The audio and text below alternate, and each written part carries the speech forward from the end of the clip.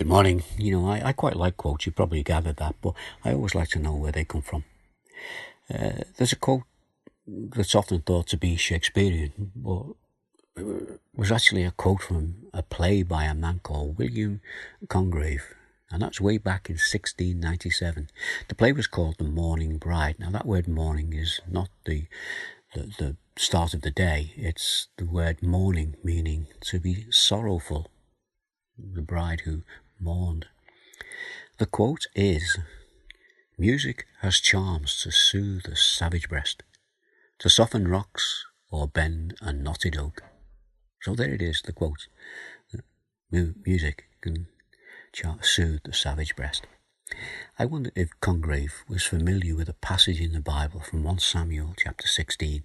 Let me just read to you verse 14 through to 23 of this passage and see if you can see the connection here.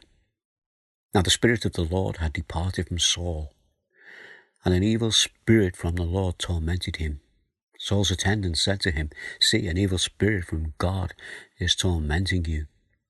Let our Lord command his servant here to search for someone who can play the lyre.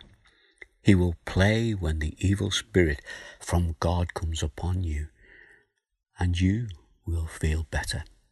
So Saul said to his attendants, "Find someone who plays well and bring him to me."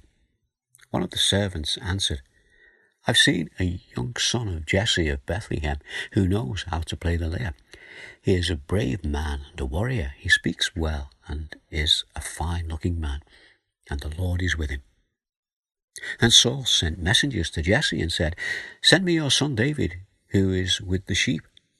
So Jesse took a donkey loaded with bread, a skin of wine, and a young goat, and sent them with his son David to Saul.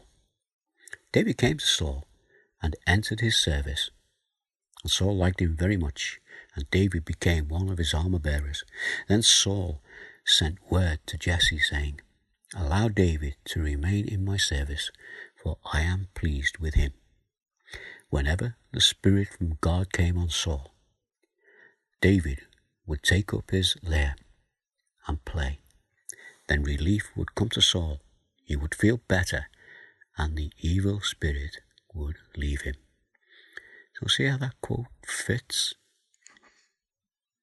Music has charms to soothe the savage breast. It's this same man, David, who wrote Psalm 65, the psalm that we've been looking at this week. Listen to how David finished this psalm. This is verse 11 through to 13. "You crown the year with your bounty, and your carts overflow with abundance. The grasslands of the wilderness overflow. The hills are clothed with gladness. The meadows are covered with flocks, and the valleys are mantled with corn. They shout for joy and sing." Maybe we could continue through this year with these words as we look at the Lord to guide us through what are in many ways troubled times. You crown the years with your bounty, and your carts overflow with abundance. The grasslands of the wilderness overflow. The hills are clothed with gladness. The meadows are covered with flocks, and the valleys are mantled with corn. They shout for joy and sing. Let's pray. Father, we thank you that your word, not just these psalms, but your word has the power to soothe the troubled breast, to comfort us, to reassure us, and to know that you are there for us through both good and bad times. And Father, we do thank you for the gift of song and the gift of music. We thank you for the fact that you know that there are times when we need to be calmed, and it can be by the power of your Spirit that we can be calmed. And we can be calm in your presence as we come in the name of Jesus. Amen. Well, with God's help, maybe we can get together again tomorrow morning and I think we'll have another look at one of the Psalms. In the meantime, take care. God bless.